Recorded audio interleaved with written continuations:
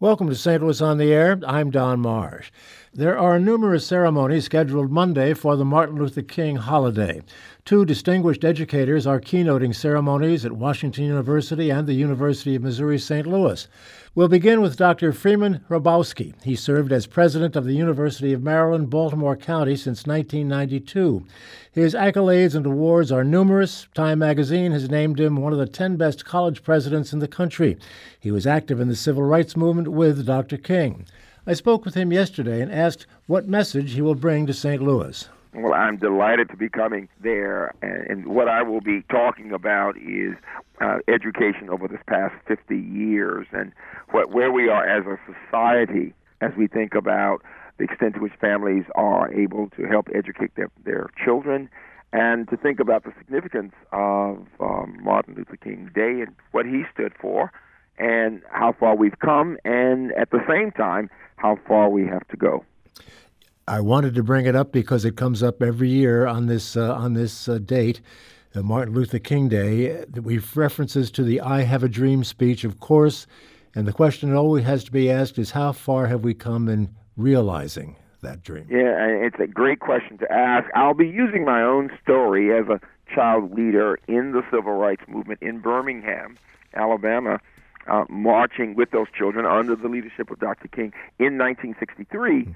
And looking at where we were then when thinking about the education of American families. Most people don't realize that only 10% of Americans had graduated from college in the early 60s. Today we're up to about a third, not quite a third of Americans. And it varies depending on group. And in that early 60s period, only about 3% of blacks had graduated from college.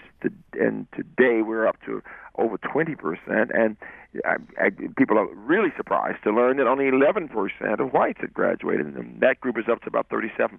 So we've certainly made progress, and when a family, whether talking about with any of the groups, you can mention the Hispanics or the Asian population, we've all made progress. And for those families who have had more education and have developed the skills to get good jobs, things are certainly better than they were. The biggest challenge that we face is that while the top group economically in our country will see about an 80% chance of their kids graduating from college, the fact is that those in the bottom quarter will see under 10% right now, under 10% actually graduating from college. So, and that's of all races. So one of the largest challenges, the big challenge we face, is to help people who don't have the opportunities right now to succeed and to go on and get a college degree. That's a big part of the problem. And the other is that we are divided as a society. We've got to think about ways, and divided on many different levels, ways of finding the common ground. So this has been a 50-year experiment. If you think about it, it's only been in the past 50 years that we've been trying to bring more people into mainstream middle-class America. And we have made some progress. So, yes, we have made some progress, but we have many challenges, very clearly. Well, you're coming to a community, I'm sure you're aware, that has been racially polarized for a long time, and I think certainly came to the attention of the nation and even the world a couple of years ago with the Michael Brown incident. What is your reflection on that as you prepare to come to St. Louis? Is this something that you will work into your comments? No, it certainly is. People ask me the question all the time: does race matter? My name is Hrabowski, and there's a Polish background there, but I am African American, and my campus is one that has students from about 100 countries, but we lead the country in producing African Americans who go on to become physician scientists. And so we talk about race a lot here with that group, but also we work with children who are first-time offenders, hundreds of little black boys and Hispanic boys, trying to understand their challenges. The fact is that race still matters. We have made progress in that area. As I chaired the Obama Commission on Educational Excellence for African Americans, we've certainly made progress in terms of percent of those who've gone on and gotten those college degrees and professional degrees. But the really major challenge is that there continues to be an academic achievement gap, a health disparities gap, and economic disparity between the races, and much of that has to do with some of the structural issues in our society. The National Academies of Sciences was very clear in its report on the criminal justice system that there is structural racism that people have not been willing to face, which has meant that young males of color, black boys and Hispanic boys, are much more likely to end up with a record when they commit a crime, as opposed to being given some kind of support in thinking through an educational approach than middle-class white children. That brings me back to Birmingham, because as you indicated earlier, you spent a little time in jail in Birmingham for marching with Dr. King. And of course, one of the most famous documents for the entire civil rights movement came out of that Birmingham jail. And one among the things he was saying, I believe Dr. King said, "I'm here because injustice is here." And that was 50 years ago. Yes, and there, make no mistake, we see injustice in many ways in our society. And remember, he was talking to religious leaders, because we take great pride in this country of talking about religion, different types of religion, of course. But the fact is that so many people do believe in God and in fairness, and yet what we see is that we have a long way to go as a society. If we love this country, we have to be honest about the fact that we do have a long way to go, and we have to find ways of helping, whether they're black children or poor white children or young women or immigrants and others. And so one of the challenges that he would talk about and that he talked about was, what are the values of the American society? Do we believe in our children? That's a fundamental question we should be asking. Do we believe that our children should have the chance to succeed? And do we understand how important it is to give them that education and the support as they have challenges in our society? One would have to think that were Dr. King alive today, that he might be disappointed as to where we are.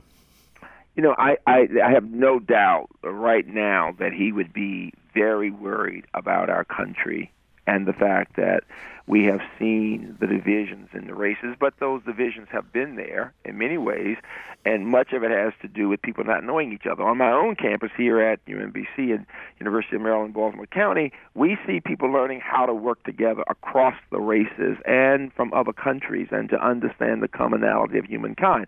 And one of the ways we see that is by getting students involved in civic engagement, by having college students working with children in math and reading and being mentors to them, because these children in our cities and rural areas need support from people who are more privileged, and college students certainly are some of the most privileged in the world, whether or not they're from middle-class family or not. They're getting the chance to become professionals. And so we have to encourage. My message will be, we have a responsibility as we are becoming educated, young people and others, as we have good jobs in the house, to think about how to pay it forward, how to help more children who may not have had what we've had, to be able to learn to read well and to compute and to dream about being a doctor or a scientist one day. One of the things that you're quoted as saying, you have to get kids to love to learn. How do you do that? Enthusiasm. It's the passion that we have. You notice, whether you're there in St. Louis or in Baltimore, everybody's passionate about athletics. And the question becomes, how do we get children to love mathematics? You know, people look at me like I'm crazy when I say that, but I get goosebumps doing math. You know, I always have. And I want faculty and teachers and others to show people the power of learning to read critically and to solve math problems and to help other people. And I think children learn from us. You look at our society.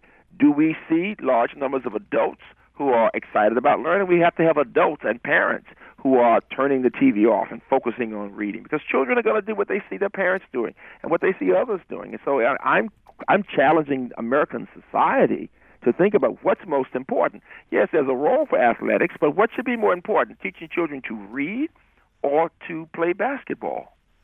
Well, it's not one or the other, but right now the enthusiasm in our society, as you know, is for the athletic side. We don't talk enough about the value of learning. My TED Talk talks about what it takes to succeed in science, but I deliver that TED Talk, as you saw, with great passion, because I want people to understand we should be more excited about producing people who can help solve the problem of cancer, who can help people deal with diabetes and dementia. I mean, these are the kinds of problems that should get us all absolutely passionate because we want to solve these problems. And we can do that not only through STEM, but in using what we learn across the disciplines. There was a piece on NPR last weekend about a math professor who uses Star Wars to talk about physics and momentum. Yeah. The idea being that you've got to make the curriculum relevant to these Yeah. young kids. I Yeah. mean, sports might be used that way as well. It certainly can, and a number of my students really enjoy sports. We need physical fitness. There's no doubt about that, and it's great to learn how to compete and to work on teams. And people sometimes think I'm being disparaging when I say something about athletics.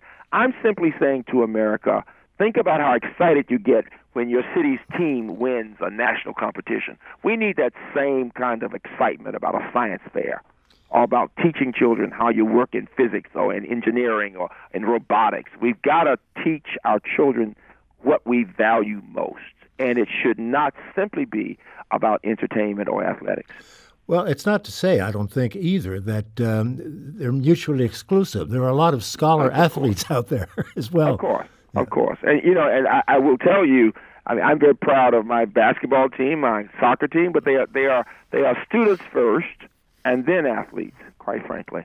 And I'm talking about the priority and the value we place on these things. And I'm asking America to look in the mirror to determine what's most important for our children to learn. It's not to be negative about the athletics, but it is to say, and you'll see this on my campus, the life of the mind is the most important thing. Now, one of the reasons is that we have students from 100 countries, and they come here hungry to learn. We have to teach our children to be as hungry to learn as they are when they're coming from China and India and Russia. Because how else do we defend our country? We are very involved with the intelligence community on this campus. We are one of the largest feeders to the National Security Agency. Our agencies need, our military, our healthcare system, they need good thinkers. We've got to help Americans understand there's the common ground. When you teach somebody to solve the problem of cancer, any race would be appreciative of that person coming to help them. And that's the message that I want to get across, that it's about the content of the character and the quality of the thinking and the compassion people have, not just the color of the skin. Let me put this thought to you. We did a program on this just a few days ago, and basically the program dealt with the fact that we need more tradespeople, that not everybody has to go to college, that there's so much pressure on trying to get all young people to go to college these days that, we're going to have a severe shortage of tradespeople, and they can make good money, and there are plenty of good jobs out there, millions of them out there right now for people like this. No, I don't disagree with that. I am at a research university producing MD PhD kids who are going to get MD PhDs. At the same time, we work with a lot of young people for a number of reasons who are not wanting to sit in a regular classroom to learn one of the disciplines, history or English, whatever. There are certain skills that people need to have, whether they're going to go into trades or to be an auto mechanics or whatever. I mean, the ability to think well and to read instructions and to be able to follow through. These are skills that we'll need at all levels. But we do need people who can work in construction and who can work in the lower levels of biotechnology, for example. And there are many IT jobs that don't require a bachelor's degree. So you're right. We shouldn't have a cookie-cutter approach which says everybody needs to go to college. You may not know that almost half of Americans in higher education are in community colleges. Those are fine institutions that will have programs that can lead to transfer into four-year schools, but also have programs that involve, as I said, for example, auto mechanics. People may not realize it, but there's a certain level of computational sophistication one has to have to get into auto mechanics. You're talking about people who are working with computers, because that's what a car is now. So we have remove this idea that when you talk about computers, you're talking about four-year degrees. No, they're used in all types of IT work that will not require a bachelor's degree. So I would agree with the idea. We need to give young people options. And what I will tell you is many students are bored simply sitting in a classroom. This is what we've worked on at my university. At UMBC, we really focus on active learning, collaboration, getting out into communities, using what we're learning in those communities, getting them involved in HIV research, looking at the biochemistry related to the behavior of people and how we solve issues involving AIDS. So connecting people to the real work, whether it is in defense or intelligence or healthcare, or it's people who are going to be involved in studying English or in studying the arts because they're going to be involved in marketing, or they're just creating beauty. There are ways of bringing passion to the work in the four-year institutions and the two-year institutions and broadly in post-secondary education. The term we should be using is people need post-secondary opportunities. That doesn't mean just a 4-year liberal arts degree. Though I value that liberal arts degree, it is a number of options that we should be giving our young people. Your passion clearly is in the STEM disciplines, and it's easy to understand why, given... But you should understand, I have to tell you, because it's very important to say, yes, I am a mathematician and I love math, but I also love learning languages and philosophy. So one of the things we do in this country is we put people into one category or the other, but we need people who can talk across disciplines. So I'm a classical pianist. At the same time, that I love the math, that I love the literature, so it should be that we teach children you don't have to be just good in one thing. You can learn to appreciate a lot of disciplines and learn how to build a house. Well, your passion is clear in so many areas, and I hope it's contagious, and I'm sure it is. Otherwise, you wouldn't have been doing what you've been doing for these many years now. But thank you very much. I want to thank you so much, Dr. Hrabowski, for spending some time with us, and we in St. Louis are looking forward to hearing from you in person on Monday.